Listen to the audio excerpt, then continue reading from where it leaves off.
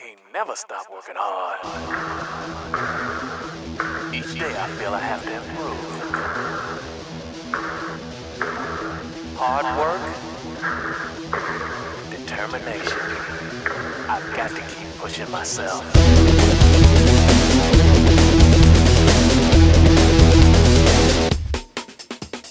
Hello and welcome to Hi-Ya, the only podcast that says your Halloween's not popping till the vampires are hopping. Hi-Ya.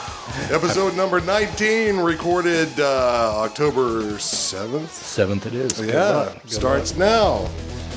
Today we've got in the room Craig Kiesling, your usual co-host. Hi-Ya, folks. We got Scott Cathy, Hi-Ya. Uncle Scotty as we call him. And we've got the magnificent Bruce Ryder. Hi-ya. Hiya, folks.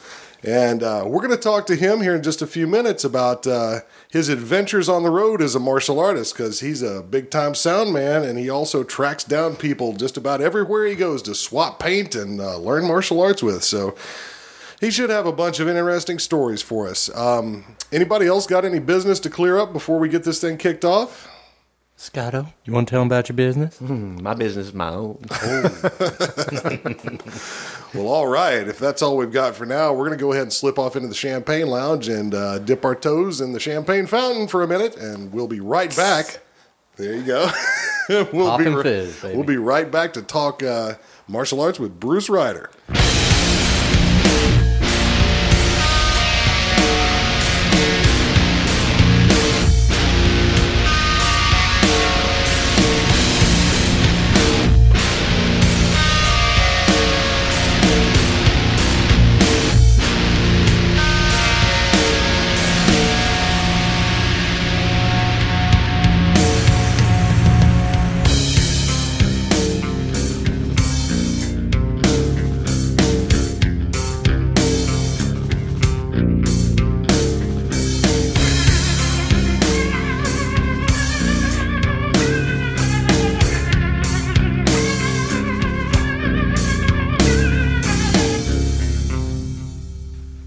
Okay, folks, we're back from the Champagne Lounge full of champagne, pizza, and vitriol. So here we go.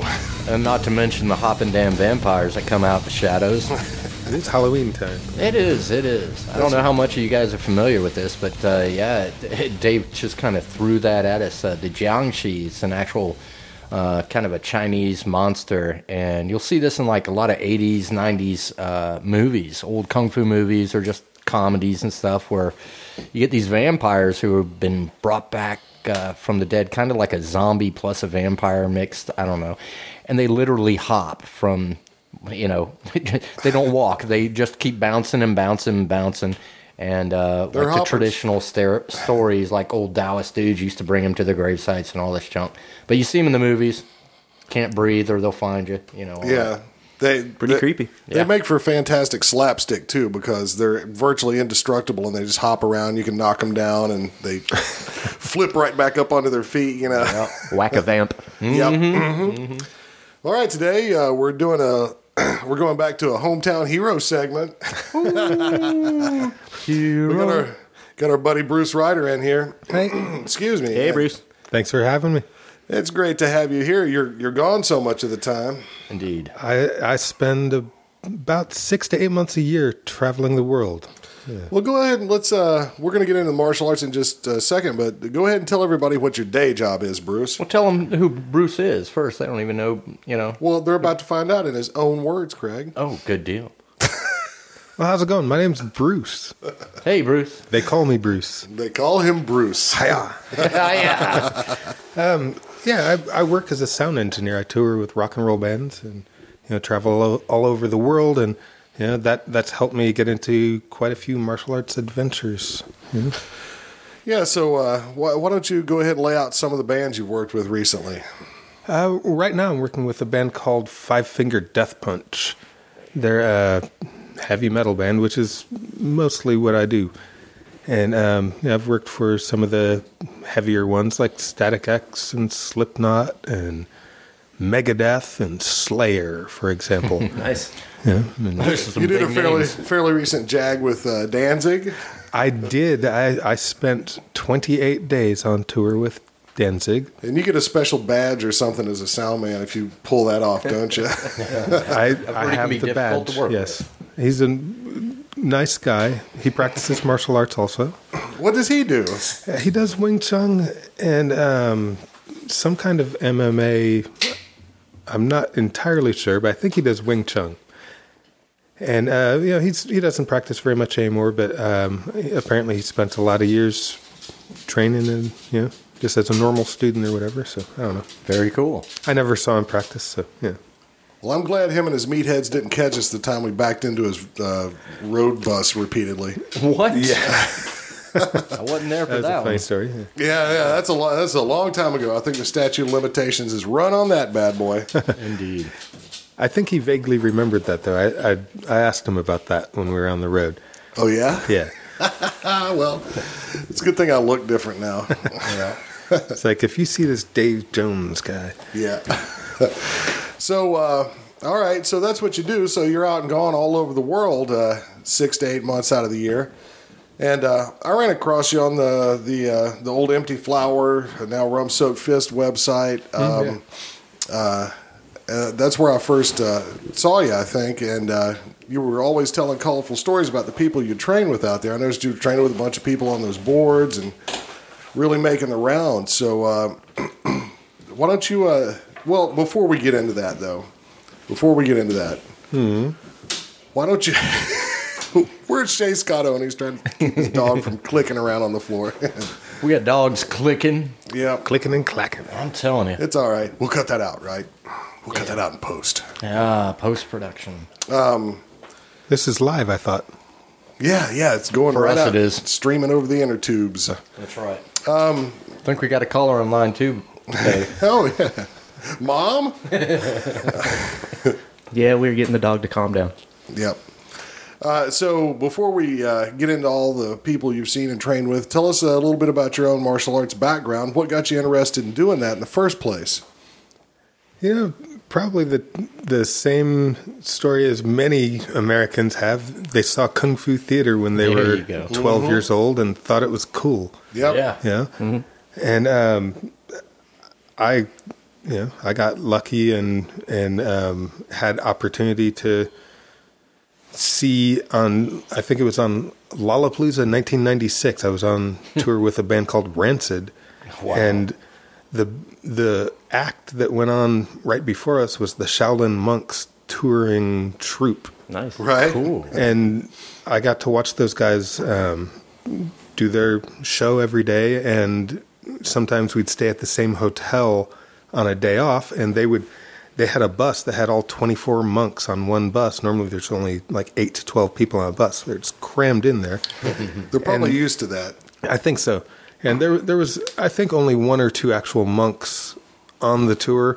Most of them were just athletes that were trained at the Wushu Center or whatever you call it. I don't know. Right. Yeah. And but one of the older gentlemen whose name I couldn't even begin to pronounce was an amazing martial artist, and I saw him practicing some forms in the woods next to a park one day, and was like, "Wow, this is awesome!" And that was the first time I had really seen Kung Fu, in real life or whatever. Right. Not usage, not like somebody defending themselves with it, but just the grace and beautiful beauty, yeah. movements, and I was like, I have to learn this, and through a little bit of research of what Kung Fu was, I determined that Tai Chi Chuan was the Kung Fu that I wanted to learn. Well, it is the grand ultimate after all. It is. Grand ultimate. Grand ultimate fist, yes. And I searched around what was available to me in Atlanta, and I knew that I wanted to practice the martial art of Tai Chi Chuan. So I found a way to practice it here in Atlanta, and that was at a school called the Chinese Shaolin Center. They were the only school at the time where people that practiced Tai Chi Chuan were doing any type of sparring or applications work, and all of the other schools that I had visited were not, at least in front of me, teaching or doing that type of Right. practice. That says a lot too, because I think everybody here knows that Shaolin Do catches a lot of flack, but that says something right there. When you walk into their Tai Chi class and they're working on applications and perhaps a little, pushing up the energy up a notch, that says something immediately. That's pretty good. It was definitely a long learning curve because there were a few fundamental things that were missing from my training in the, even now I'm sure, but, especially in the beginning. Right. And, this is where the whole traveling thing comes into play. Mm-hmm. In my travels as a sound engineer, I was able to, meet a lot of martial artists and go to various schools or parks where people might be practicing and see what people are doing and compare it to what I've learned. And one of the things that I learned is that a lot of people are practicing in a I don't want to insult anyone, but in an unrealistic way. That's what we do on High Out, brother. Yeah. They're not doing a martial art method that I think they could use to defend themselves from some random thug at a heavy metal concert, for example. New Agey and health and peace and calm with the universe and whatnot. Yeah, or just over traditional and having too much faith in what their teacher fix that, push what they're that, told their push teacher push could do. Yeah. So I got to see and feel a lot of that firsthand, and that caused even more confusion for me, because I had met a couple of famous names and been to their schools and had an opportunity to have them throw me around or whatever, and it was normally a little awkward because I was not feeling any threat of what they were doing, and then the totally opposite of that, I would meet some random person like a gentleman named Jung, who I met in Vancouver, Canada. I walked out of our tour bus at about 8 o'clock in the morning, getting ready for load in. And I'm going to go do Tai Chi in the parking lot, and I see a park across the street. So I'm like, excellent, I'll go to the park and do Tai Chi. And there happened to be all these Chinese people all over the park doing various kung fu and Nice. You do it wrong. Yeah, you do it wrong. Yeah, everyone pretty much ignored me though. That's cool. It makes me jealous. That reminds me of Singapore too. I love that. They do that in Vancouver. You can find spots where everybody's doing some stuff. Yeah, there were. It was everything from old ladies shaking their hands and doing choreographed calisthenics to guys doing Shaolin forms or what I would call Shaolin. I don't know if they were Shaolin forms, but Some sort of external style. yeah. And, but this one guy was doing Tai Chi, and I sat and watched him from about 50 yards away. And after a while, he came over and started talking to me and asked me if I would like to pray. Yeah. And You want to pray with me? I didn't know. I would, but I'm Baptist. Yeah, well, I thought maybe he saw my beads, for example, and thought I wanted to meditate with him or something. Or I don't know what he was asking, but I said yes. Because I thought it'd be interesting, whatever it may be. And this little old guy, we did some sticky hands. Well, wait, he was just saying play, right? Play. With okay, just make sure we're on the same page here. Yeah, he asked me if Thought I he wanted might be to pray. evangelizing you. That was the Baptist joke, Dave. You want to pray with me? No, I thought that, but okay. Never mind. I'm a little slow. So he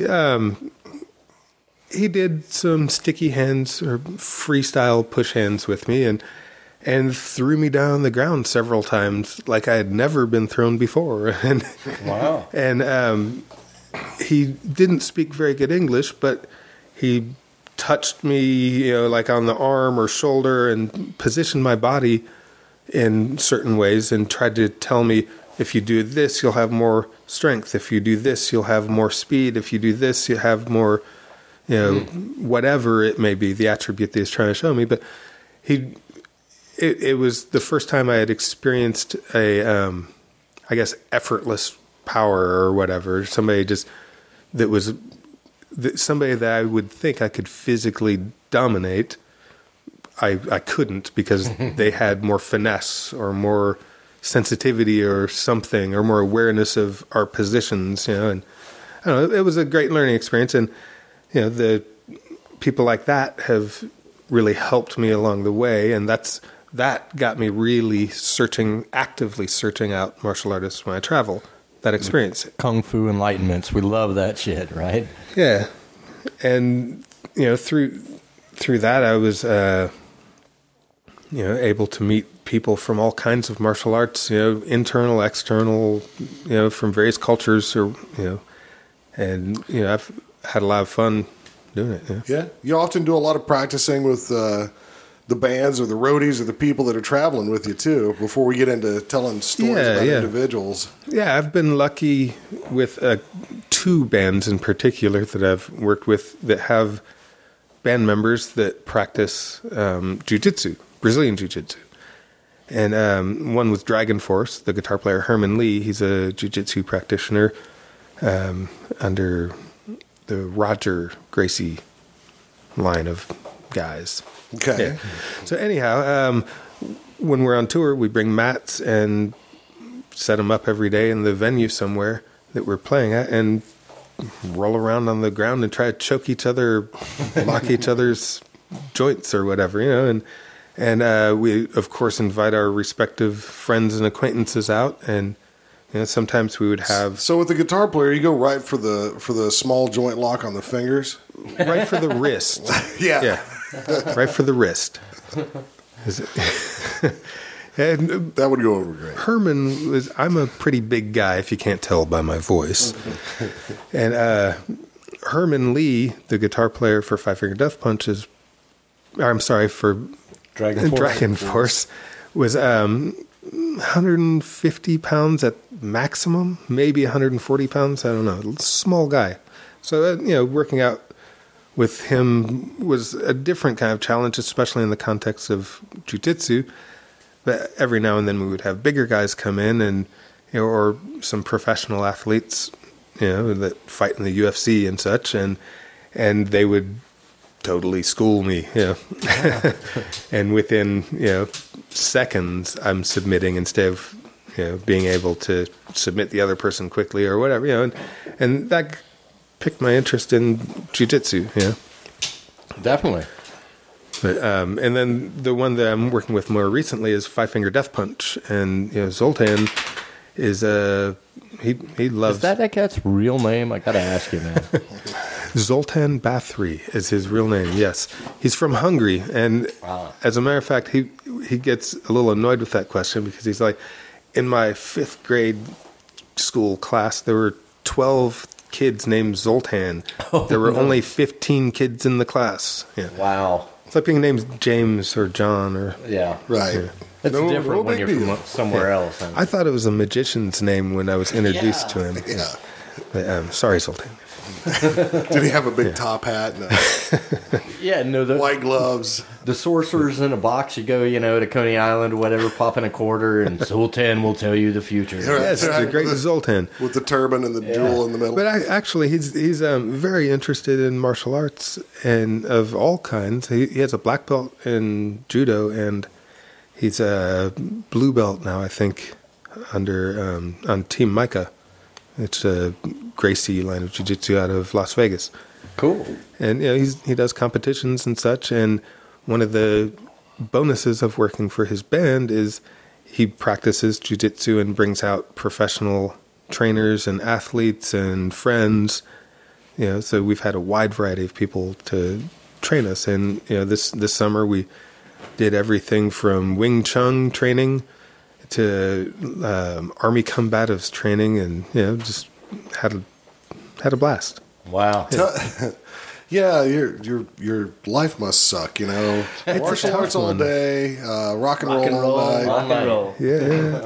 Well, tell us a little bit about the special forces or whatever stuff you were doing. That sounded really interesting and fun, if not, slightly hurty. Well, one of the guys that was on tour with us, who's a friend of Zoltan, and one of his jiu-jitsu teachers, taught us. He's a level 4, I believe, Army combatives trainer. He's trained a lot of thousands and thousands of soldiers, and he's also a MMA fighter and a black belt in jiu-jitsu. So he came out, and we would take over a dressing room complex in a hockey arena, which would have, if you could imagine, a long corridor with a bunch of locker rooms and offices. So there's a team shower. There's the coach's office and all this stuff. Right. And we would practice room clearing, with airsoft guns and shocker knives and things like that. And it was a blast, and we learned a lot. He taught us, a lot of do's and don'ts, and basically went through the level 1 Army Combatives course with us. That's very cool. Yeah, it was great. I would do that every weekend. Yeah, most of us don't get that opportunity. Paintball man. guns. Yeah. They hurt. I will tell you, they really hurt. Those airsoft guns? Yeah, they broke skin. I got shot point blank in the skin on my shin, and it broke. It made a huge welt. It was probably 3 inches around, and it was probably an inch tall mound. I think the whole point of that is it looked like a that'll volcano. learn you. Yeah, yeah. There's a picture of it somewhere. I think Zoltan took a photo of it. Nice. But, yeah, Hang that one on the wall. I was bobbing when I should have been weaving. Yeah. You got shot in the shin point blank. Was somebody laying on the floor and came around the corner and got you? Or? He was, well, it was a very important lesson for me, actually, because there was, I had a knife, which was a shocker knife, so I could, stab him or whatever, and I'm basically the bad guy hiding in this building, and there's 2 guys that are searching for me. One of them has a pistol, and one of them has a AR-15, I think. Right. And I saw the orange tip, because these are airsoft weapons. I saw the orange tip around the corner, and I decided to go the wrong way and got shot instead of stabbing him. But it was a very important lesson, because the next time I did it, I was successful with actually stabbing him and getting the gun away from him. But we learned a lot of hard lessons like that. I got to shoot Zoltan several times too. That's not something common you get to hear people say. No. Yeah, my boss beats me up, and I beat my boss up. It's great. Yeah.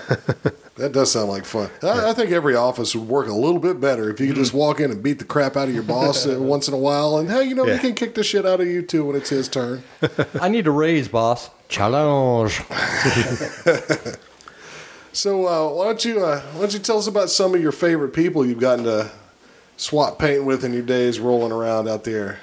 Any stories you've got? There's been several interesting people. A lot of names really escape me, because a lot of the meetings that I've had with people have been sort of by chance, or I was in the right place at the right time. But one interesting, well-known martial artist that I got a chance to hang out with was Minoru Akazawa, I think is how you pronounce his name. It sounds right. Yeah. Anyhow, I was introduced to him and got to feel what he does firsthand, basically, which he has some kind of body alignments that cause him to have extreme amounts of strength. He can kick and hit incredibly hard with very little movement, and he taught me a couple of methods we worked on kicking a lot the day I was there with him, and did, it looks sort of like, how do you call it, Rosho? Yeah, soft hands, is that what you call it? Yeah. But it was a lot more aggressive, the type of wrestling that they were doing in their class, and I got a chance to do that with him and feel firsthand. It's one thing to see on YouTube somebody throwing a bunch of guys around or whatever, and you can look at them and be all skeptical, like, they couldn't do that to me. You should be, because... Yeah. But to actually feel it firsthand is like, it's enlightening, because it doesn't lie. I'm actually trying to grab him and throw him onto the ground, because he's going to throw me on the ground if I don't. Right. And he did throw me on the ground, unfortunately for me, or probably fortunately, because I think I learned a lot. Every time I get my ass kicked, I think, learned something. That's why you're so important. lucky, man. Is that like what Dave was saying is true, man. You see on YouTube, you see an ass load of scam, spam, and real legit stuff, and also just crap, And for you to be able to go out there and actually see the proof in the pudding, to taste that pudding for yourself and say, no, this is legit shit. Yeah. And especially with somebody like that, that's high level stuff, you know, and you got to jump right in there and feel that, you know. Yeah, and you couldn't pay money for that experience, I think. You know, you have to be in the right time at the right place, you know. Definitely. Yeah, you get a lot of inroads via introductions and so forth that even though you spend a lot of time with any individual person, you get some pretty intensive encounters from what I've heard. Now, what style does this guy teach? Which one? Minoru? It's called Ankai. Ankai. Okay. Yeah, Ankai. Yeah, didn't he come out or have He was in somebody Atlanta, just yeah. about a year or two ago? Yeah, right around there. Yeah, he was. I was on tour at the time, so I didn't get to attend his seminar here. But I don't know how much I would enjoy a seminar format. Anyways, I've never really been to one or done one, I suppose. But it seems like there wouldn't be enough time. I don't know. Like you're cramming a lot of. You don't need to worry about seminars based on what you've got now. You've got the inroads to the best quality seminars that you're going to I mean, you get your little private seminars. That's the thing is when I'm comparing it to that, it's tough because it's like, well, I can't even like grab you or something, and you know, because like if I did a seminar with XYZ Tai Chi Chuan master, you know, I'm not going to be able to go grab the guy by his neck and play with him, what I really, mean, yeah. and feel what he's going to do to me. It's just not acceptable, I guess. You know, I wish it was. I wish there was a format for that. I mean, you know, of course, doing that, you know, interrupting somebody's class or whatever would never be a time to do that. But I wish there was a little bit easier way that could happen more often. You know, because it's a mystery, really, what Chinese martial arts feels like being done to you or whatever. I think in a lot of ways because. So you can't really touch any of the masters of the martial arts, you know, and there's one of those that I met in America somewhere, in a city in America, right? Who has students and books and videos out, and he's directly associated with the source of his style. Okay, he has big mattresses on his walls in his school, and they basically. The students line up on one end, and he goes and makes a little twitch with his hand, and they go running backwards and fly into the mat. And I had a hard time accepting that it was even plausible, let alone actually happening. Right. And I politely tried to have him do it to me, and he actually, and I was just standing there. I wasn't bracing myself or whatever, you know, like I'm not limp or anything, but I'm just standing there. I'm ready. Yeah, but that's something to be said for itself. You're a big guy. I mean, yeah, I weigh 200 and probably 275 at the time, 280, whatever. I don't know. Plus, you got proper structure training and all that. 6 foot 2 inches tall. Yeah. So yeah, I'm not a little guy, but well, if he can move you without touching you, it shouldn't matter how much you weigh, right? Because he's already violating. He wasn't doing no touch though. He was not doing no touch. Okay. He was actually touching them, but it was just barely touching them, and.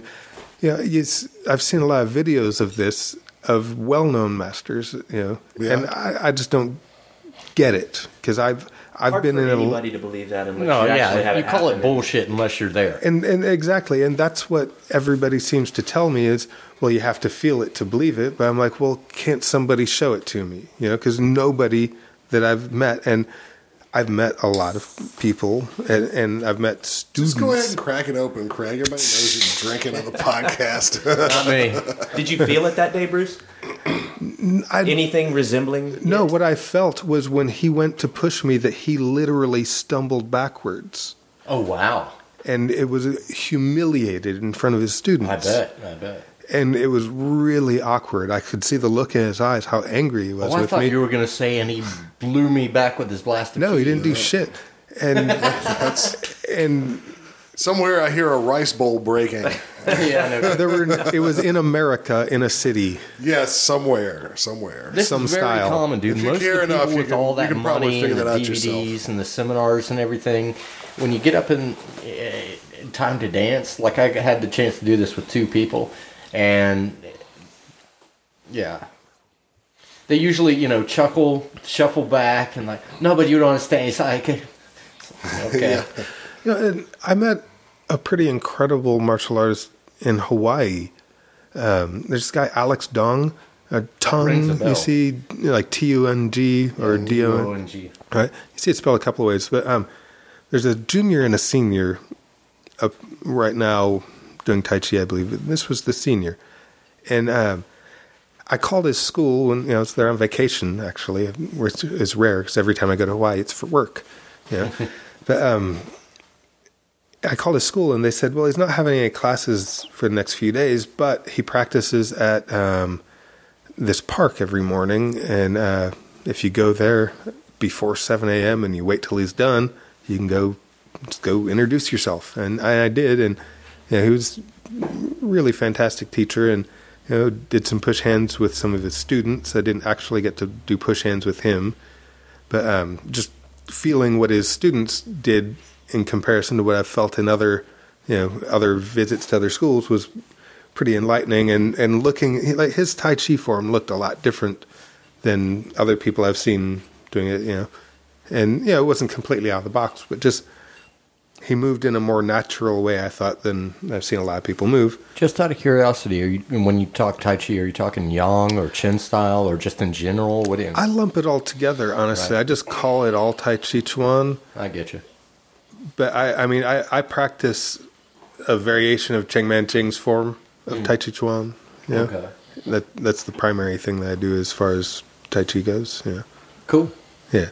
But I don't really differentiate. I don't know. There's, Chen Tai Chi is the same to me, I think, as Yang Tai Chi. And, like say you take the last section of the Xinjia form, right. And the Yang, any standard Yang form, they're the same movements, and you can see they're done slightly differently, but you can see how they are exactly parallel of each other. Yeah, notice the first form and almost any of the styles of Tai Chi are exactly the same, but different flavor. So yeah. And grasp the sparrow's tail appear, like ward off, roll back, press, push. Those appear in all the styles of Tai Chi Chuan. So I'd just call it all Tai Chi. That's cool. Yeah. They're in Bagua too, and all over the place. Yeah, and it's an interesting thing about that is a few years ago I decided I needed a change in martial arts. I sort of ran out of what I thought I could learn from the system I was in, and I found a new teacher that taught Gao style of Bagua. Cool. Who is that? This is Dave. Dave Jones, and it was interesting to me how there were some things I'm like, wait, this is ward off or this is roll back, and the familiarity was really nice, but then there were so many little differences in, just angles you go or. You just pay attention to different things. Another man's outlook, I guess. Yeah. Right. But, so I became really interested in it, and started trying to learn it. Don't worry, Bruce. You don't have to blow sunshine up my ass here. I was trying not to belch into the microphone. Oh, okay. That's the same thing. Yeah, sunshine, belch. It's all. Now, Bruce is always great to have out of class because he does all this other stuff. So he's always, and he's not afraid to say, well, how is this supposed to actually work? Sorry. No, call practical on it. Yeah. Call it practical. Yeah. That's fine because that's what I like to do. Have you found that when you run into Western teachers, they tend to be a lot more open about actually putting their hands on you and letting you touch them? Or is the face thing with Asian teachers part of what sort of holds back the contact there and may create some of those walls? I've found it 50-50, really. There's some Asian guys like Akazawa, for example. Right. He's Japanese, not Chinese, but whatever. Right. He was completely open. He let me do whatever I wanted to do. That's cool. And it didn't.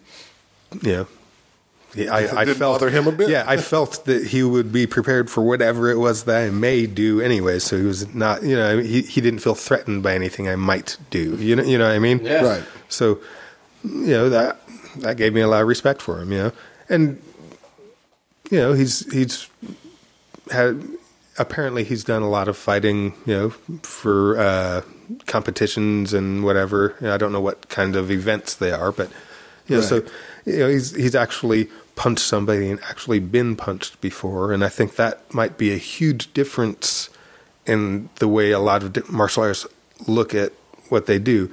Beautifully said, dude. As simple as it may be, you cannot believe the number of teachers who haven't even taken a hit to the face, like an honest hit. Yeah, I've been knocked the fuck out. I've been like kicked on the ground. I know what it's like to get your ass beat. I grew up in East Tennessee. That shit was no secret from day one. It sucks. Don't do it. If you go to some fairyland Tai Chi guy and he's telling you about the Taoist immortals and floating around and whatnot, but the guy can't take a punch, go searching. Well, my Tai Chi teacher said something that was almost the opposite of what every thing I had heard at the time. And I think he'll still say it to this day. Gary would say, the Tai Chi master is fast and powerful, and nobody ever really associates those things with, Tai Slow Chi. and soft. Right. Yeah, it's soft and gentle, and you overcome them with softness and whatever, which there's a principle. I mean, I get the principle of that. You have to have softness, but at the same time, you have to be relevant. But as John Wang said once, you can't soft someone to death. Very good. I have a collection of John Wang quotes, actually. There you go. Yeah, I've been saving them for years on the internet, off the internet. We should put that on a page somewhere and link it in the show notes. I think so. I've seen a bunch of those too. They're hilarious. But it makes sense. You can't go compare softness or hardness or speed or slow or power or whatever from ground zero because you're in the middle of a fight or somebody attacking you, whatever. That's not ground zero. It's contextually relevant to the situation you're in. You might be slightly softer than the idiots trying to slice your ribs, but you're not going to go all limpy daddy on them. Well, his point is like we had a heavy bag at our school, and in one of my first classes we all punched it, and That's a good idea. And I remember thinking about my wrist and how, I didn't hurt myself. I remember thinking, oh wait, because when I was doing the form, I had it all funky, trying to be all artistic and look cool and whatever, And then when I actually tried to hit something, I had to adjust it and make sure it was lined up. My bones and joints were all lined up well, so I didn't hurt myself, And Yeah, I tell my beginning students, oftentimes I'll see somebody with a bent wrist, and I say, you got the wristicuffs. You need to go practice on a bag. Yeah, I mean, one of the things I like about Dave's class is, he brings out the kicking shield, and we'll do a lot of strikes on those, and it's. I think it's good to help you not have a false sense of how hard you can hit or shoulder bump or whatever. Yeah. Once Bruce got the damn shoulder bump down, though, We run, right? no, you kind of fly is what I Boring. I'm walking back up with the pad. Okay, who's next? Halfway across the park. I'm twice his size. Yeah. I don't know about twice, but you definitely got some size. 1.6831. Oh, okay. Yeah. Thanks for the math there, Craig. It's the golden ratio. I had to throw it at you.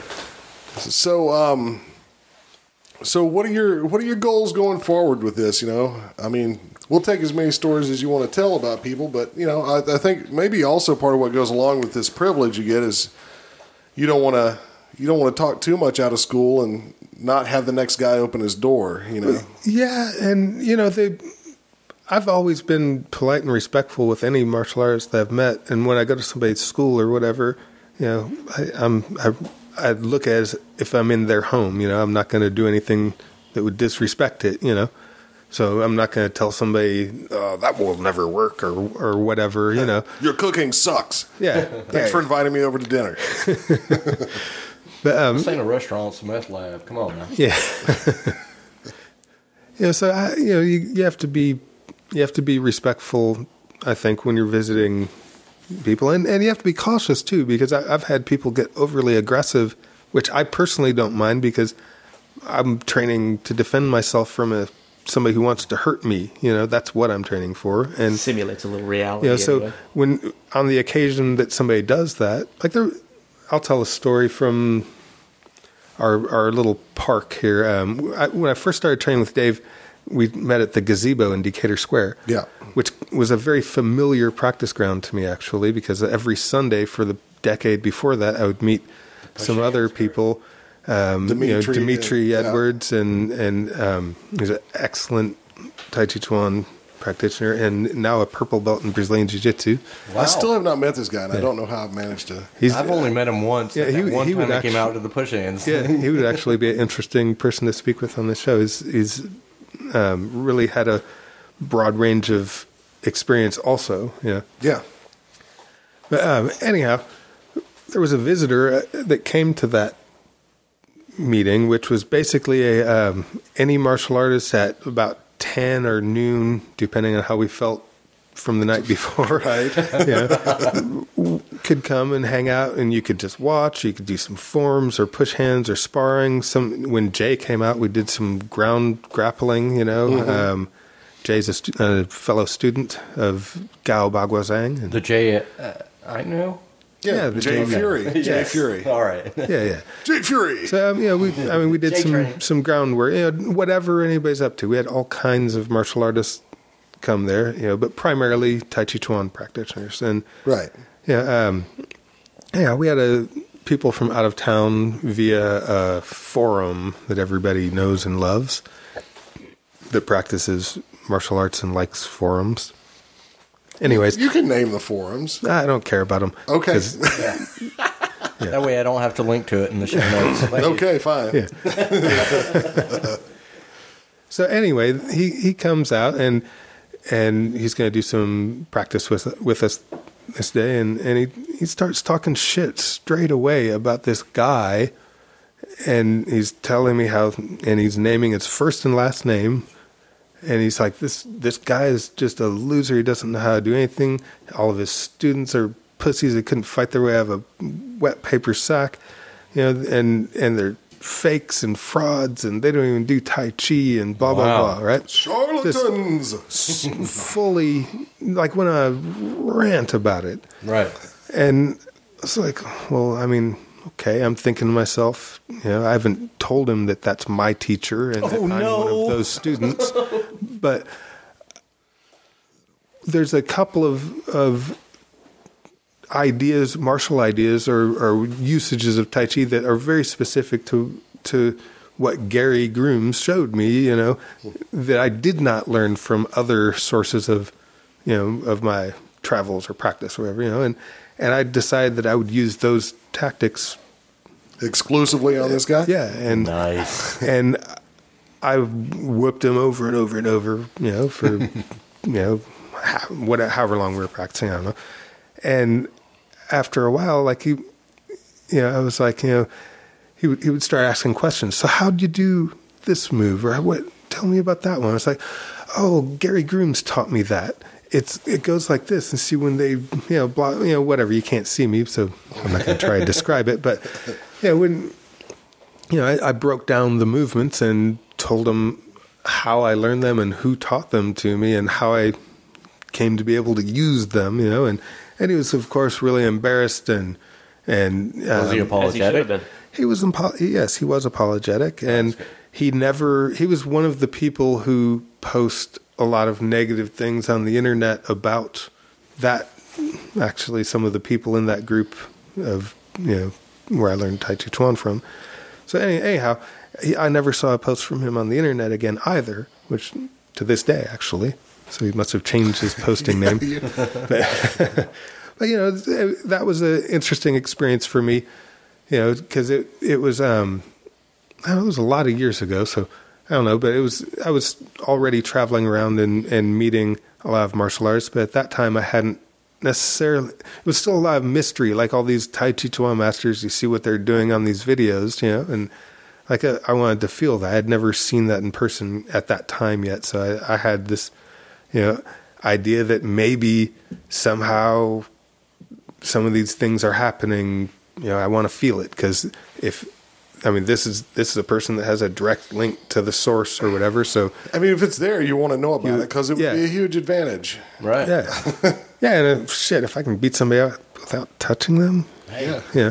I'm just going to sit at home in my underwear and beat the crap out of everybody. That's generally what I do, Dave. Yeah. You know that's I know how what you're roll. beating the crap out of when you sit around the house in your underwear. Thanks for that. Oh, delightful. Little Craig getting a spanking. But he's just giggling in the corner. That's right. Sorry about that, Bruce. Yeah, we hijacked your thread, did we not? What was I talking about? Oh, geez, now I can't remember. I was talking about internet assholes. Okay, good. Yeah, that's a good place to go. Yeah, and that's there's some message boards for any activity you do. Probably there's a message board for it, works. right? Yeah, for a lot of Bullshido. There's that. You can discuss Chinese martial arts there. and run. And it's one thing that I found is there's in my travels I've met a lot of people from these message boards who talk quite a lot of skill and game. Talk a big game on the internet. Yep. About how like I have a bunch of videos of my measly practice online. Most of them are pretty old, but whatever. They're there for Out at people. Piedmont Park, I've seen a few of those. Yeah. And so they're for people to laugh at or whatever, because some people have asked questions about this or that on these forums, and as part of a discussion, instead of trying to describe what I'm talking about, I'll put up a video of it, because I'm like, well, here I am, and here's the video of me doing what we're talking about. So, those people will almost never reciprocate. No, and they you don't. wish that you never had. But that's led to a lot of good and bad for me, really, because I've gotten some really good pointers from people about how to improve some things that I'm doing, and I've gotten some really ridiculous advice that I can't believe somebody would try to tell me, but so More chi, train harder. kapow, yeah. Well, you can't. You have to be able to take the bad with the good with this stuff anyway, because there's a huge subjective element, and plus there are a lot of people that are completely deluded about what they can and can't do and don't know anyway, and the internet is the best place to find them all collected into one pile. Yeah, well, I've met several people from one of the more popular internal martial arts forums in my travels, and I would say 80% of them have actually been really good martial artists, and That's a really good average. Yeah. Yeah, and I don't want to name any names, but there's some of them that can come across as very arrogant and knowledgeable or whatever. It's like, well, the guy is actually knowledgeable, so I'll accept it. I'll accept your shit when you talk down to somebody. I'll accept it. As Whatever. James Brown said, it ain't bragging if you can do it. Yeah, exactly. It's not bragging if you can do it. So, but there are other guys who I meet them. I'm just flabbergasted at how they could possibly be even offering an opinion. They should be asking questions and listening instead of offering opinions. And it's but their teacher was some famous teacher with whatever lineage or whatever that I. Yeah, and Davy Crockett was my great granddad, but that don't mean I kill a bear. Exactly. Like lineage is interesting, but I think it's probably a hot topic actually, but I think what did you do with what you were taught? Who cares where you learned it or who, whatever, as long as, people aren't being deceptive, of course, but who cares? I don't care if the teacher that I had was, Chen Chang Sing's direct lineage, student from, direct line from 1775 or whatever, who cares? How is that going to help me when I'm walking up North Avenue trying to go to the park and some dude tries to mug me so he can get some crack? Right. Runs not up gonna and do starts shit eating for your me. dog because he's starving. You may have He's been on bath learning. salts. You may have been learning like long fist or even, shit, you could take whatever it is, a Muay Thai or BJJ or whatever, and they're going on and on about their lineage, and even these Westerner arts might have lineage. My teacher learned from him. Who gives a shit? Did you take what you were, taught, and did you progress through it, and can you pull that shit off when it counts? Yeah, I started training Brazilian Jiu-Jitsu officially last year, and or earlier this year. It hasn't been a year yet, sorry. And I started training with Roberto Trevin, who is just a fantastic athlete and martial artist. I looked around pretty much at every school, and there are a lot of good ones here in Atlanta for jiu-jitsu, and he was the guy that just seemed to have the most natural flow when he moves, and just he got beat up in the UFC a bunch of years ago or whatever, but that's experience. Yeah, that's it's experience. He fought a really tough guy and lost or whatever, but I didn't fight in the UFC. Yeah, you know what I'm saying? That's it. Yeah, and it's just it happened to be less than a mile from my house, which is even more convenient because a lot of the places were like 15 or 20 miles from the house. But yeah, I don't know. He comes from a direct lineage, and it's right from the Gracies and via one teacher. But I've never heard him even mention it. Right.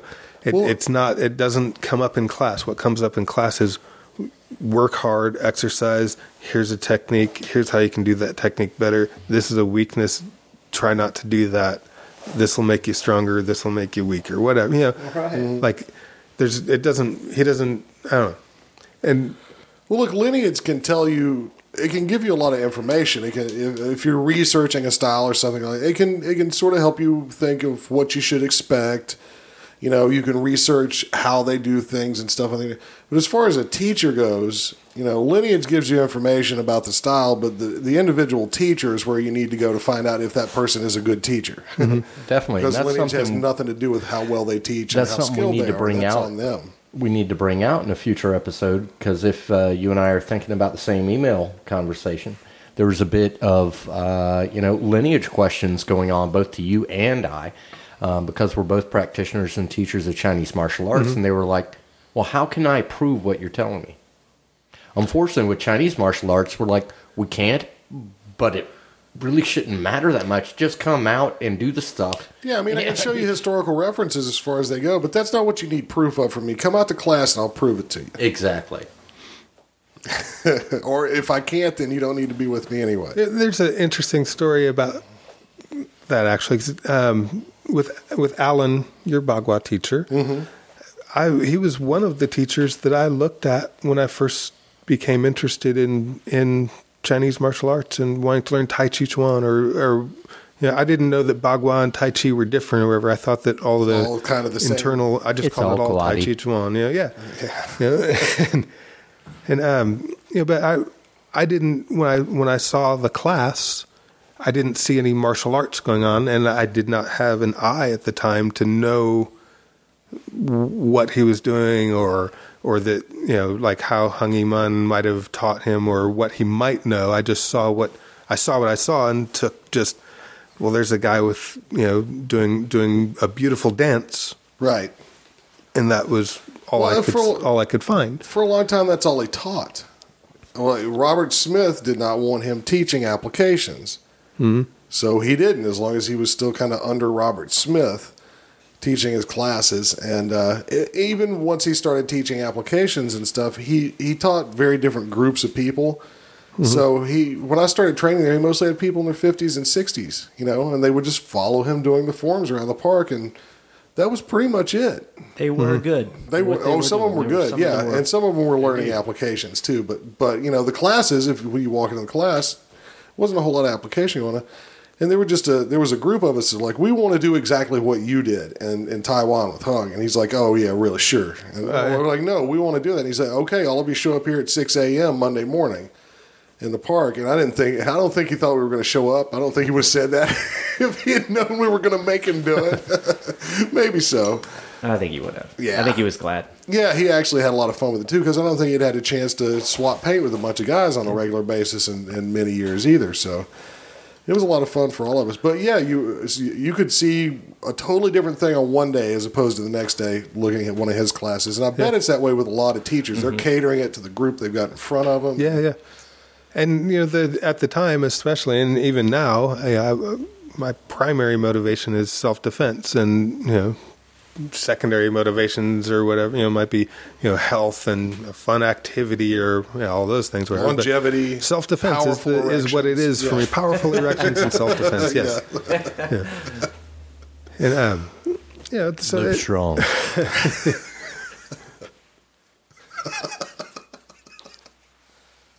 Half the time it's the look on your face. We're gonna have to make this a video podcast one of these days. I think Craig's gonna have his face on video. Just Craig's face. Watch him trying to crack a beer open quietly. Craig, you're on video. They can see you. Yeah. No, my ninja skill very nice.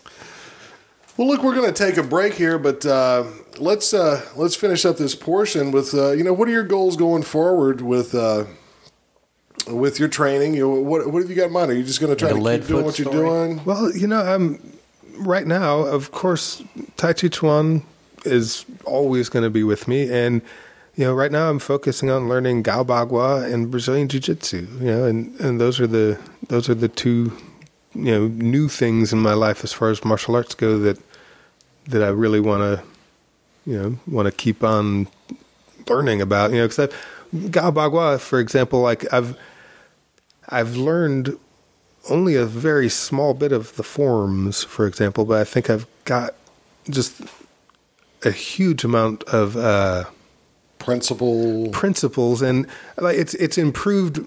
At minimum, what it's done for me, let me try to make this shorter. What it's done for me is it's given me principles, at least, that have made my other martial arts that I practice better. Like my Tai Chi Chuan, as I understand it now versus the way I understood it 3 years ago before I met you, is entirely different. Oh, cool. And as, definitely influenced by what you've shown me, with Gao Bagua, even though I have not been able to do so great with the forms, for example. You're doing fine, but you're just not around consistently enough to be blowing through that. But you don't really care about that anyway as much. What you care about, so usually when I teach a form, there's a basic principle involved with it, and we'll break that down into a drill. So often you can do the drill 100 times and walk away with the principle, but kind of forget the form. It makes it the two can be separated out, and frankly, it's always fun for me to show you stuff because you ask questions and I know you're going to go try this out on other people, right? So A, I don't want to get you punched in the mouth if I can help it. Yeah, thank you. And B, it's like, okay, I know he's going to try this. So I try to give the best answer from my understanding for what you should do. And it's great to hear you come back and say, this thing worked really well. This thing, not so much. Even I get to learn from that sometimes. Well, the snake was a good one for me, actually. I mean, I use it standing up. I don't really go low like it does in the form at all with the way I've used it, but I've multiple times used it to do a strike or to just take somebody's back. And I've even used it somewhat on the ground. The idea of it to just to get around and wrap under that leg and get you a little leg action. I can see that. And so getting somebody's back is probably a important thing to be able to do well, I think, with any self-defense type martial art, because if I'm behind you, I can run away faster, it'll take you, I can get a head start when I run, Grab a hold and run to Oklahoma, Oklahoma. Let me ask you this question. I refuse to answer that. Dark, but this interview is over. So you've been studying many different things, as we all have, and you've had the interesting chance that very few people at all have had the chance to be that wandering swordsman, if you will, going out learning from various teachers and whatnot. And you're it sounds like you're learning for yourself, building your own I'm a warrior type thing, and finding what works best for you. Any goals or ideas long term for perhaps teaching one day? Yeah, I spent a few years teaching, and I would love to, I don't know exactly what I would teach, Right. I mean, but But Call yeah, it Bruce Kuhn Do. Bruce There he goes. Kuhn Do. Yeah, I like that. That It's sounds got a ring good. to it. Kuhn It Do. does. Yeah. BKD. That's it. Now you're going to have to do it because everybody's heard it by now and somebody else might steal it. Yeah, you So, better say TM real fast. yeah. Trademarked. There you go. 2012. So I enjoy teaching. Every now and then I will do a small Tai Chi Chuan seminar at the school that I used to teach at. And I do that about twice a year, actually. And, that's pretty much the only teaching I do lately. But yeah, that would be great in the future. But I don't know with time and the way my life works how that would. Yeah, your primary career Yeah. makes it kind of hard to do Yeah. because you're out and gone most of the time. But definitely, I want to compete in Brazilian Jiu-Jitsu. I'm planning on doing a tournament in January. Give us some see how card that goes. and ticket yeah. information. Yeah. And one of my goals with that, and who knows if I'll be able to pull this off, because I'll probably be taken down and tapped out in the first second of the fight. But, Could happen.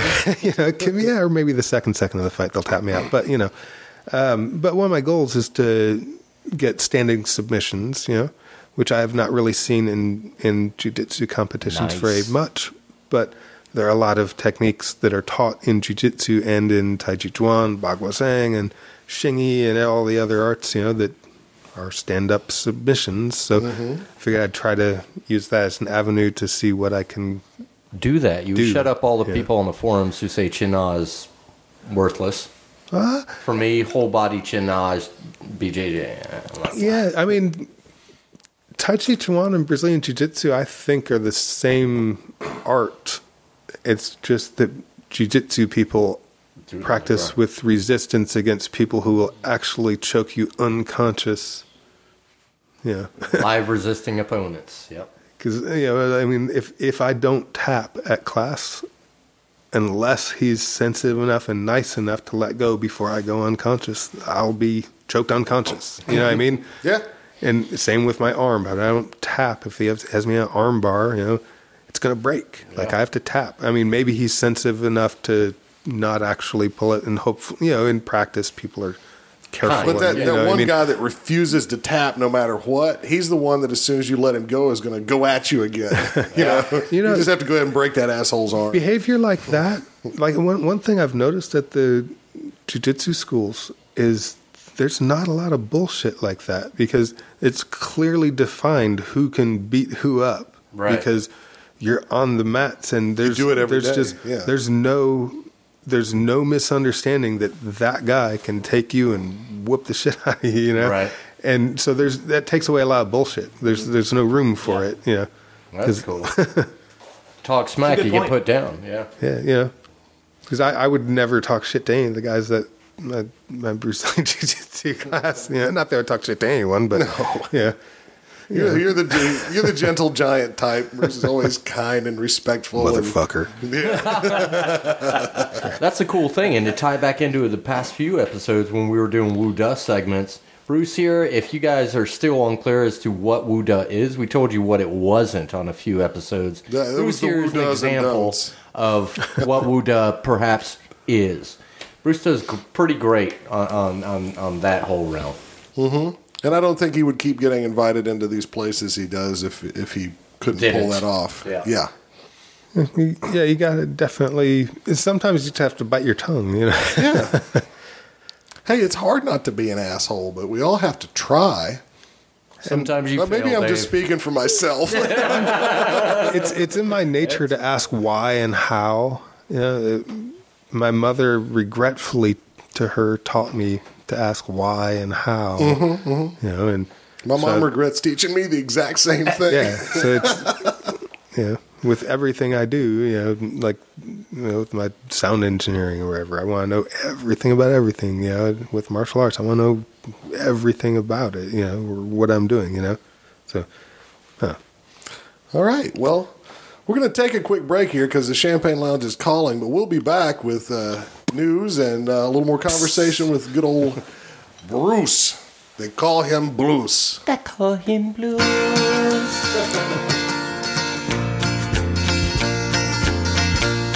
Well, you wonder why I always dress in black, why you never see bright colors on my back, and why does my appearance seem to have a somber tone? Well, there's a reason for the things that I have on. I wear the black for the poor and the beaten down, living in the hopeless, hungry side of town. I wear it for the prisoner who has long paid for his crime, but is there because he's a victim of the times. I wear the black for those who've never read or listened to the Christmas words time? that Jesus said. Christmas. Hiya, bitches. Hey, we're back from the Champagne Lounge, and it's time for News with Craig Kiesling, coming to you live from here. Deep, Scotto. Yes, we're reporting the news to you today from within Scotto's beautiful little artistic laboratory here. Thank you. It's Good to have really you. nice. Glad to have you all here, Bruce. You as well, especially. Good to be here. These other punks I got Good here to be over had. frequently enough. All right, so I thought I'd start this up with a slight update. Some of you may remember last episode, I think it was, or maybe the one before that, I'm not sure. I think it was. I can't say now either. Oh, dear. I think it was 17. It was 17. All right. Well, 17 will do just fine. Anyway, I reported about a story about a fellow who's getting ready to go to court and awaiting charges and all this good stuff from a story that went down somewhat like this. Guys got a little bit wasted, then proceeded to drink some tea that held some, some mushrooms, hallucinogenic items, if you would, and decided to practice their sparring and their ground game and all this good stuff while they were at Tippy Top Hop High. And in so doing, one fellow lost the game, the battle between God and Satan that they saw. And he lost a lot, you know. He got his tongue ripped out, his face skin removed, and his heart ripped out. So the guy's still alive that did it? Yes.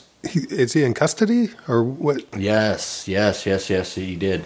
So what happened was they caught him quite a while back, at the beginning of the year, and he was basically entering two pleas, guilty and guilty by reason of insanity.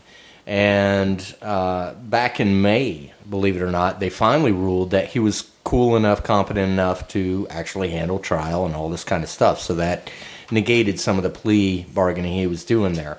And just recently, this past week, finally he went on the official trial and has been sentenced with 47 years in prison. So that's what you get, folks. No more ripping out the hearts, tongues, faces, and stuff like that. I'm surprised they didn't give him life because at 40-something years, maybe they thought the drugs were a mitigating factor in that. Bada bing. Yeah. He could be out for parole in 10, with a sentence like that. So I is he hope out so. yet? Is I'm he not out sure yet? No, he just got sentenced. Why, you want to take him on, Bruce? No. You can't. I am your god. Do some DMT and wrestle. That's next episode of High Up Podcast, big episode 20. We're all going to do ketamine and bath salts, and we're going to have it out. Sounds fun Yeah. and dangerous. Can you really blame mushrooms for that kind of thing? Doesn't this kind of go into the people? Well, that's kind of what I was saying it's a last little- time. Yeah, it's mushrooms. He was a and dick before steroids. that. Aren't psychoactive drugs sort of? I mean, you have to be in a good environment to use those kind of things If properly. you want to from what play, I you got to have your understand. buddies around and softing and all that Safe. kind of stuff. Yeah. Nice. You don't have to have buddies around. It's just Well, But you have to be in a good, pleasant a environment. good though, environment I think. is Yeah. a good thing. for Any sure. hallucinogen like that can trigger psychotic episodes. It definitely depends on the individual. Now, mushrooms are not the kind of thing most people think of as making you violent because most people You eat just them don't and hear about that. Is my sit point. You really cross-legged don't on the hear about ground that and very feel the often. earth breathe. Yeah, Right. So, It's yeah. yeah. I'm with you there. So that's that for the update. Moving on to another story. We're all familiar with our Kung Fu trio, or Kung Fu movie trio, of fellows, from Hong Kong cinema like Sammo Hung, Yun Biao, and then who else is it? Jackie Chan. That's right. Who were all kind of part of the trio who started their kung fu training, if you will, by being in Beijing opera or Peking opera training. And then went on to become stuntmen for various high-profile actors, Bruce Lee being one, and then went on to make their own movies and so on and so forth. One name you may not be familiar with, however, has been a part of your Kung Fu Black Belt theater for many years, has recently passed away. Actor Austin Y, born in 1957, just recently passed away, is a Hong Kong-based martial artist, and he died at the age of 55 in his home in Beijing. He also started the same way that these other fellows did. He was born on August 13th in Shandong, and at a young age he was sent to learn Peking opera under this Fan Fo Fa, or Fen Juhua was her name, one of the original divas of the martial arts film genre. In 1972, at the age of 15, Y made his film debut as a small role as the young version of Qin Yun's character in The Thunderbolt Fist. Since then, Austin has made a name as a stuntman primarily for the Shaw Brothers, we all know them. Yet he can also be seen in several Golden Harvest films, such as Shaolin Plot, back in 1977, The Iron-Fisted Monk, again in 1977. In 1978, Y went on from small roles to big roles when he played the character of Cao Gaoxing in Avenging Eagle for Shaw Brothers in 1978. I can personally relate to this. I had a poster of this very movie in my dorm room in college. So I know who this cat is. Anyway, with this movie, he gained a huge following with fans for his role, and went on to have quite a filmography. There's no way in hell I can list all these movies out because it's over many. But the poor cat has recently passed away. What's more than many? Like above 50. Okay. Yeah. He was really good. But aside from films, I mean, Austin was an accomplished television actor for the Shaw Brothers' own TVB company in the 80s. And after 1988's Bing Yun, Y left the Shaw Brothers on a permanent basis and focused on other films and businesses. Though he slowed down a bit during the new millennium, he did appear in movies called SPL Flashpoint, Dave, back in 2007. Yeah. He played opposite Donnie Yen. His final film performance was as Lam Kao in Kung Fu Wing Chun, released back in 2010, starring the late Bai Jing. So anyway, this cat is not somebody that everybody is really familiar with his name, but I'll see what I can do about putting up an image maybe in the show notes so we can... I think I need to see his face to know exactly who you're talking Exactly. I'm sure that I've seen him many times because I've watched movies, I guess from starting in like 1977 probably through the mid-'80s every Friday or Saturday night, it seemed like. Mm-hmm. Yeah. Bruce, you mentioned earlier on in this in the evening that influence that first martial art movie, or those first ones had Kung Fu theater. First Kung Fu stuff that you saw. I was just wondering what if you can recall the first one that you can literally remember it going. I remember. Oh my God, that's I remember there was White Eyebrow, and he was doing Tai Chi. Nice. And that, like, literally, that was the first time I heard it. That was why I got so stuck on learning Tai Chi Chuan, probably. Yeah, now that I think about it.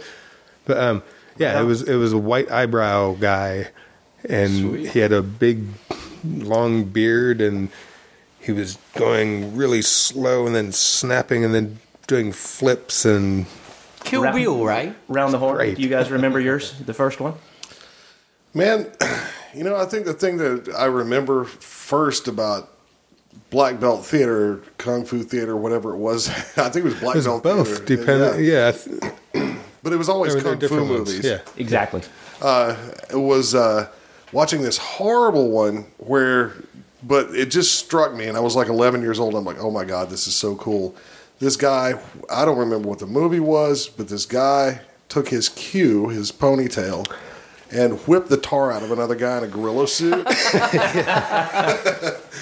I just, That's good TV, that right blew there. my little 11-year-old mind, Well, help me remember the name of this one. I think it was was it the Five Deadly Venoms? There you Yeah, go. yeah, That's it. Is that it? Because Five that's Finger the Death one. Punch, you mean? Yeah, oh my God. Five-Finger Death That's the one Punch. that got me. I was visiting Memphis, Tennessee at the time, and saw it late one night. Yeah, It was you probably had like the 10 o'clock scorpion or and the whatever. But snake still, and the toad. And yeah, the, exactly, Mhm. exactly. It got me. I remember seeing a lot of these movies, and a lot of them struck me as pretty cool. But oddly enough, I thought they were kind of silly back then. Until on the station I was watching these shows on, I realized nestled in between or nestled behind in front a good kung fu movie was our good friend Elvira, Oh, yeah. Mistress of the Dark. The way he was saying Show. nestled over and over, I knew he was talking about boobies. Yes. Showing, my friends. Yeah. Once Elvira brought me into the dark, I stayed there, Otherwise known as martial arts. So it was Elvira's cleavage that got you into kung fu. That makes perfect sense, Craig. Well, dude, think about it. You get bounced around from something, I mean, I'd rather be bounced around in there. Augusta, Maine, Wade Hoover, age 34, is facing some certain charges. Hoover's a staff member at the National Alliance on Mental Illness and also owns Kosho Warriors Martial Arts Studio and United Martial Arts Academy, both in Lewiston, Maine. Hoover was recently taken into custody, recently as this past Wednesday morning, at his National Alliance on Mental Illness office in Augusta. To set it up, what is he guilty of? I don't know. Let's see. Children as young as 3 years old have been his students. Oh, God. Here we go. Yes. This martial arts instructor from Augusta, Maine was arrested Wednesday after multiple child pornography images were found on his computer. Unfortunately, after receiving a tip, members of the State Police Computer Crimes Unit and the Federal Immigration and Customs Enforcement Agency went to Hoover's office, found he was using a PC, or actually literally a personal computer, to distribute child porn images via the company's internet service. Well, of course he would, but still. Come on. He was arrested and taken into Kennebec County Jail. We're still awaiting the final word on that. But, dude, So he was producing the child pornography? he was distributing. Oh, okay. To who? Other pederasts? Gee, I don't know. People who like this shit. The rest of the people that need to be up on this taken into charges list. They're It's better unfortunate. asked. So, yeah. We get those. It does beg the question if it's going on via the internet, and that's what you were saying, right? Mm-hmm. Are there sites for this? Can't you just Dude, jump in and there's grab a the demand. sites and That's the worst part. There's go a there demand. and nab all of these idiots that are doing this stuff? Well, they have to, a lot of these places are password protected or whatever, so you kind of have to get referred into them. They have to infiltrate them and track people down. Aside from that, look at your average spam email. Open up your spam email folder, throw it into spamcop.net, and it will show you where these messages are really coming from. And you can then, send the people a message, whatever. But you ought to look. I mean, some of these, shady websites, shady emails, all that, they bounce IP addresses like 30,000 times, and somehow they hack into computers, use their server resources, all kinds of shit's going on. It's much more complicated than just send him an email and say, please stop or I'll take you to jail. It's no.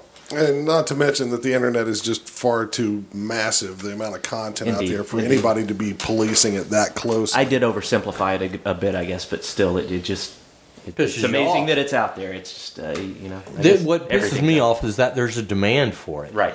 I mean, the guys wouldn't be doing this unless they're making cash at it, and the fact that people are willing to pay for this stuff.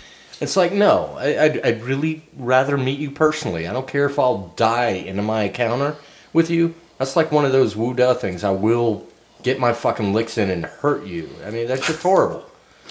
Craig's over there having revenge fantasies. As is every day of my life. Yeah. Well, when we've got kids, we take this shit seriously. We do. Even when you don't have kids. Yeah. Indeed. Yeah. But you know what? It's not particular to martial artists, but I think we're seeing just the number of these stories we come across. We leave most of them alone. Mm-hmm. It says that there's probably something about martial arts that may attract this kind of person. So again, I'm just going to reiterate a point I make almost every week now, which is martial arts classes are not daycare. You need to be active and involved and know what your kids are being taught if you've got them in a children's martial arts class. And that teacher should think you could walk in the door at any minute because you do.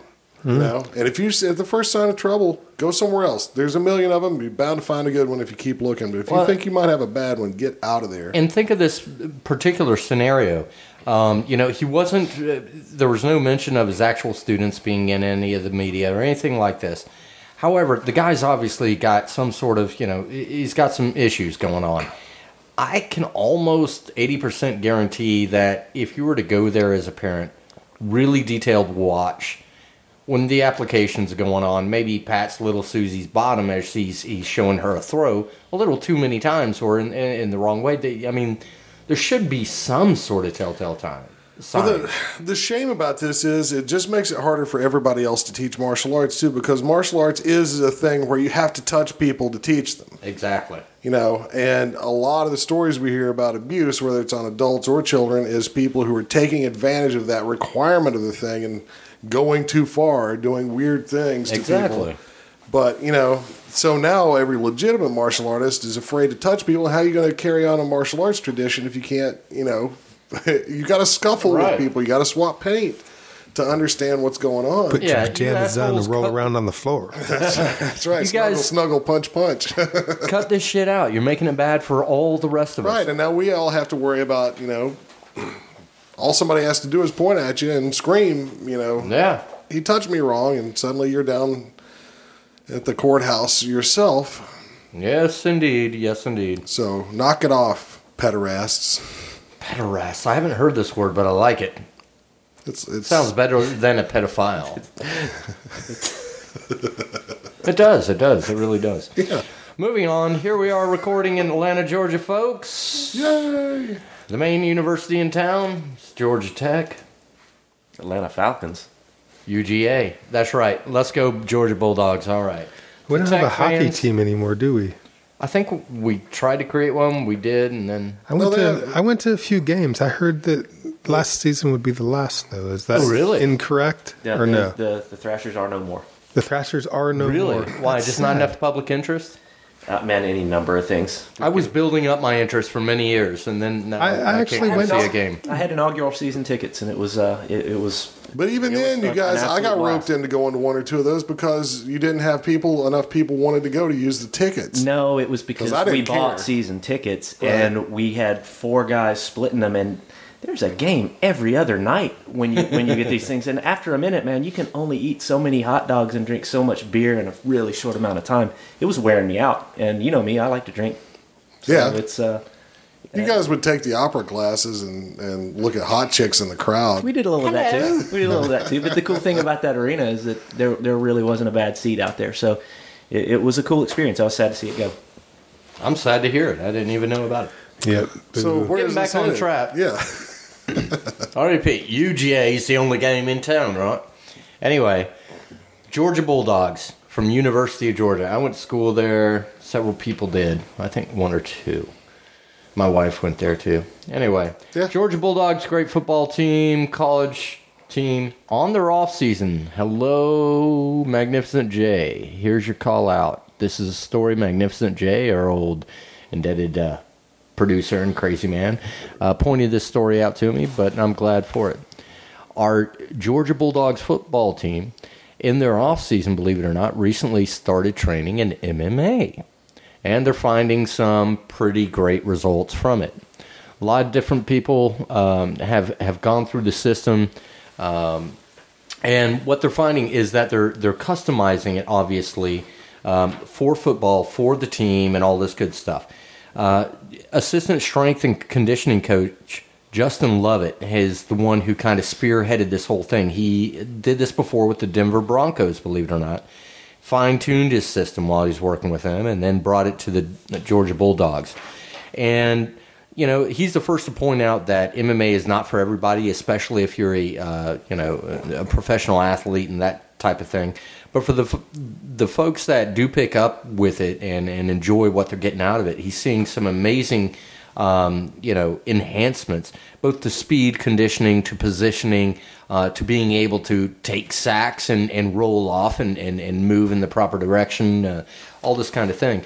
And it's interesting to me. I love this story, to be honest with you, because I've always been one of those who has said, simply because I'm a Chinese practitioner, I say Kung Fu is everything, and I say that now, though, with martial arts, because what you're seeing here is that you get correct body knowledge, spatial knowledge, positioning, timing, all this that's essential for self-defense or martial arts or what have you, is also key ingredients to great teamwork and great play in professional sports. And these cats are starting to learn that and isolate those almost in-game movements by sparring, if you would. And I think it's a pretty outstanding thing that's happening here, even though I'm not an MMA guy.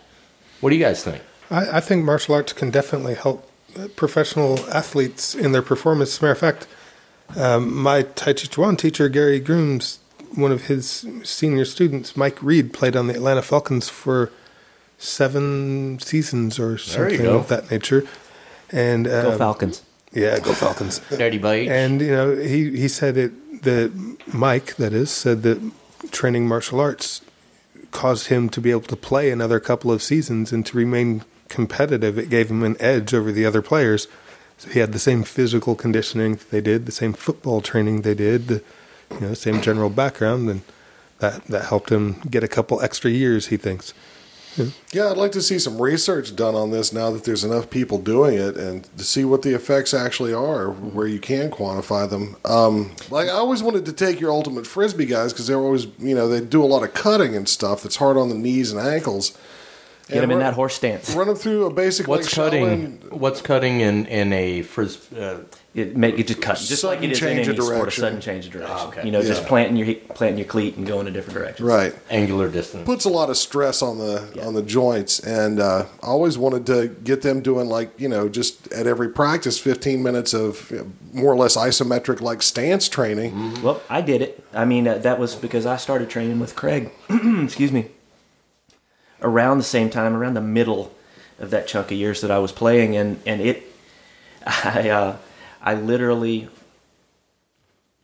jumped up a great huge notch just from a couple of things. It wasn't just some of the core strengthening and the knee strengthening that the horse stance helps with. It was as much confidence and I don't know. It was very all around. There were physical. Definite improvements in physical stuff, but one of the other things that I wanted to mention is from a football standpoint, which is where this kind of began. Bruce mentioned the conditioning aspect of it, which is awesome. But I think specifically here, and I'd seen this stuff with the Broncos and everything else. I knew there was somebody out there doing that, but I couldn't recall who it was. Didn't do much research into it. But the you mentioned it being defense, self-defense, and you can apply that stuff in football defense too, because where you put your hands on the other player's body is the difference between fair play and a flag being thrown. Exactly. So being able to handle somebody, move somebody around, and defend these martial things, absolutely. Football's one of, if not the most contact heavy sport, aside maybe from rugby, but I don't want to go into the detail of all that. All those sports are great, and I'm not going to say one's better than the other, but specifically football, this is cool stuff. I'd agree, and it can even work in self-offense as well. We always talk about self-defense, but in sportive environments, you're talking about self-offense at the same time. You still want to win that motherfucking game. Absolutely. And I know back at the trailer park when I was playing Dodge Cinder Block with the other kids, I probably could have really used some martial arts training back then. No, but I'll tell you something. This is something that I'm loving to hear, and it's something that I wanted to look into personally from my Northern Shaolin branch, but also from other branches of Shaolin-derived arts that I don't do. We have this thing of protecting the gate of the temple, where it's a team-oriented, quote-unquote, sport, but it's not a sport in the historical context. It's about not letting fuckers into the temple, and it's what you would normally consider, blocking this gate with this arm and moving to this side, inside and outside. In this situation, it's about, instead of your right hand, your right man, the guy on the right, in playing team versus team, so to speak. And so you're seeing that same kind of strategy and mechanics happen, also in team-oriented sports. And so I was interested in seeing, that correlation. But I'm seeing it here with this MMA, and that's a great first start. Yeah. Well, what else you got for us there in the news bag, Craig? Well, I hate to deviate so far from football, but we're going to shoot right into the NFL. Could we talk about football? Your third wish is thus granted. Herschel Walker, anybody remember him? More Georgia, yeah. More Georgia football. Yeah. More Georgia football. Herschel Walker, former NFL running back, graduate of and football star for UGA again. Led the Georgia Bulldogs football team to a national championship in 1980, and he won the 82 Heisman Trophy. He finished his college career with 5,097 yards and a 32-2 record. Walker played in 12 professional seasons in the NFL with 4 different teams. He's the 9th all-time in all-purpose yards and 36 all-time in career rushing yards. What's the point about him? On a martial arts podcast. He recently shared his personal battle with dissociative identity disorder during Fort Belvoir's Suicide Prevention Stand-Down Day, September 27th. Walker, believe it or not, suffered from multiple personality illness disorders, stemming from his childhood, going all the way through his football career and all this kind of stuff. Believe it or not, born out of the whole bully persona and having to create personas, act, if you will, as though I'm the guy who is not afraid. And this went on to a lot of different scenarios, when he was getting pulled and called and tested by people who want to say, come play for my team, I'll give you this car, and yada, how to deal with these scenarios. So anyway, Walter shared his story with service members at more than 60 military installations across the U.S. in his kind of career doing this stuff. Interestingly enough, he's also taught mixed martial arts fighting techniques to soldiers in various installations and at combative training centers. He's emphasized hard work, confident thinking, almost to the point of having faith, and fun as keys to success both in team sports, life, and in the military. He used several analogies to kind of, in stories, to help explain his thing. One analogy he used that I kind of like, which is interesting, it basically involves a person attempting to scare off a vampire with holy water and a cross. The vampire tells the person the tools won't work without Dave Jones. I'm a hopping vampire. That's right. You cannot sweep my way. I jump over you. Uncooked rice is what you need for those. That's right. No, actually, what he says is without faith. And what he means here is not so much a religious faith, like you're probably used to hearing in, the term being used. But that's the way things are in our life, is the way he explains it. It's not going to work unless you have faith. You've got to believe that you can overcome the problem before you do so. He said faith and positive thinking has helped him overcome his DID, dissociative personality disorder and whatnot.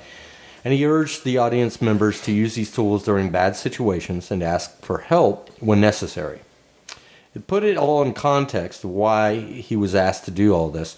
In 2012, this year only, there have been 89 potential active duty suicides, with 48 confirmed and 41 under investigation, according to the Department of Defense news release. Yeah, the suicide rates are very high in the military Exactly. right now. The same release confirmed about 165 total active duty suicides since 2011. Suicide's a real issue for the Army, whether you have a uniform on or you don't. We got to do a better job of taking care of each other. We have to display the courage to get help or the courage to get somebody help. So this is an interesting story for me. Obviously, homegrown. We got the football thing. We got a cat who had some serious mess ups, yet was able to lead a very successful life in his career, in his family, in money, and all that good stuff. But knew he was growing a little bit out of control, and obviously felt a little bit awkward about sharing about it until he met the right people and everything else. It's just a really good story about overcoming hardships both inside yourself. And then taking that knowledge and then going out and just busting a nut with it. I mean, the guy's doing the MMA. He's teaching the MMA to the military. He's teaching MMA to, fellow football stars. It's a great thing. What's your take on this?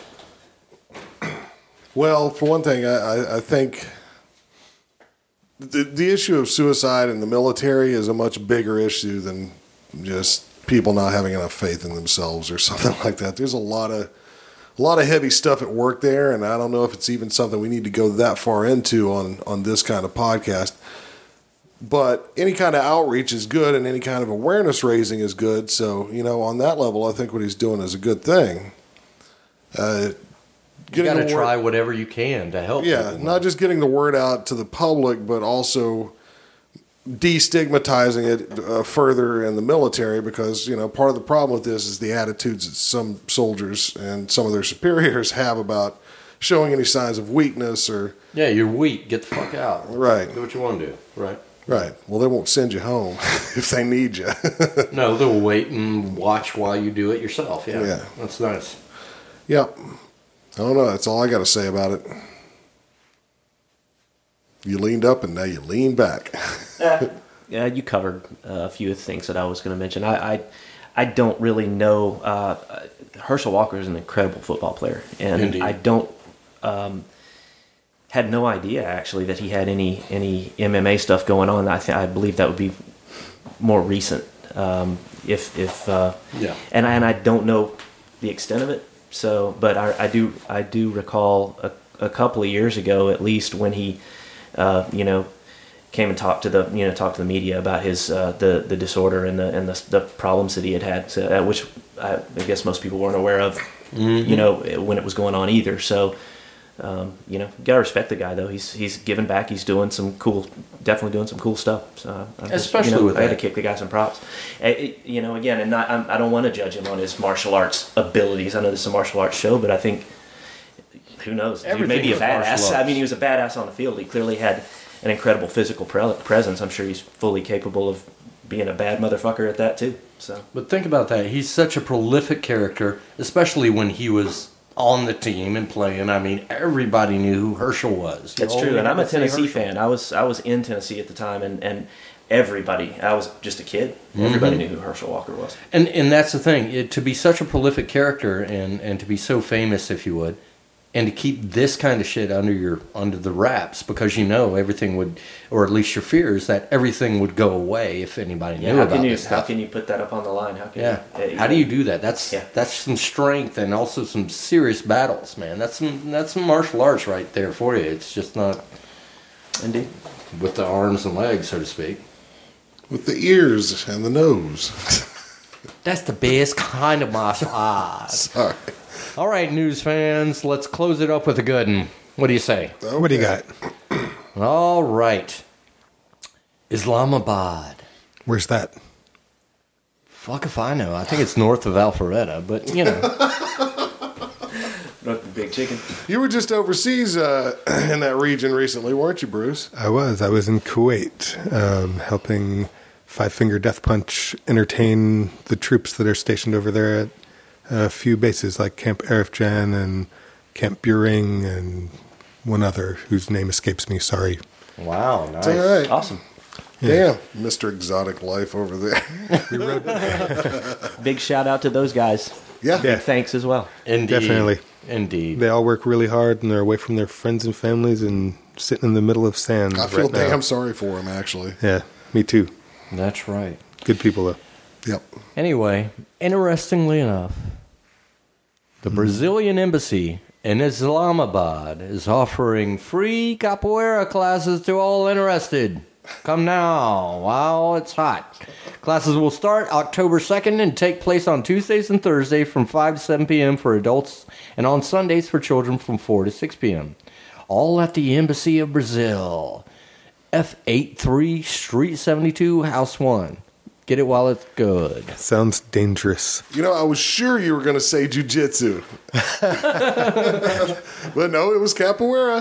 Capoeira in Islamabad. What else? I mean, you can think about it. You know, it just it's weird. Yeah. And that's my news, folks. Diddle-dee-dee-dee-dee-doo. Well, speaking of capoeira, you guys, you should have you done anything like that on any of these shows yet? I don't think so. Yeah, our friends don't listen to the show. noticed this. Come on, I've noticed come on. this. You're gonna go there. Yeah, 3 shows ago. Yeah, we got it. We had a Well, capoeira I did not hear that Yeah. one. And we'll- And I my think they're capoeiristas. Capoeirista. Capoeiristas, yeah. well, my the apologies capoeira to you guys. and to them for not having No worries. absorbed that If I had a information pop already. filter, I'd be hiding behind it. Only Dave knows what that means. A what filter? Greg likes to peek at people over his little pop filter. Pop filter. Pop Tell people. filter, People yeah. tell them what it is, because I didn't know before you said it. It's a big circle with black pantyhose on it that you put in front of your microphone so your plosives don't go. And It could be one. You attached to the you will phone. have heard plenty of those terrible noises in this show because we don't have a pop filter on one of the microphones. And the bad one part do you is think Craig that would have is? been scaring me by peeping over the pop filter. Yeah. Indeed. That's- Doing some I pop see. peeping. I'm with you now. It took me a minute to catch back up, but here Pop I am, folks. peeping. We've coined it. Yeah. Oh my God! You heard it first here. TM. Pop peeping. TM. Yeah. I don't even think you have to bracket it with the TMs. I think one's fine. I think you're right. So anyway, that we did a little discussion on capoeira. We had a capoeirista out, and he was discussing, telling us all about the difference between Angola style and Haitian style, and how the difference came about. And kudos to him, just to zero, because I was playing pop peep at him while we were video recording the entire episode. He was pop filter peeping him. Right. Yeah, you know, I keep having Steve Kepfer on, and he's like, I'm not coming back unless you put Craig on, too. You don't know what you're in for, brother. You may change your tune once I get Craig up in your grill. True indeed. True indeed. And make no mistake, he's right here in my grill, folks. You I bet you're wishing you to close that bathroom door right now, aren't you? Well, shit, this has been a fun one, guys. It's been good to all get together here in Yeah, person. definitely. Great having you out, Bruce, and thanks for telling all the stories. And if you're out there and you see Bruce on his travels, talk to him, come up and say hi. He's a really nice guy, and some of the stories you can get out of him off mic are even more entertaining than the ones you get on. Indeed. He's a big guy, but he's a sweetheart. He's a good guy. You know, you guys reach out and make friends to him if you run into him. Now, he pushed my grandmother down the stairs. Yeah. She got in my way. Well, there you have it. That's what I told her, too. I said, Mama, don't you get in that fella's way. Told her once. Yeah, it's the second or third time. All right, folks. Well, on the count of 3, we're going to say, see ya! See ya.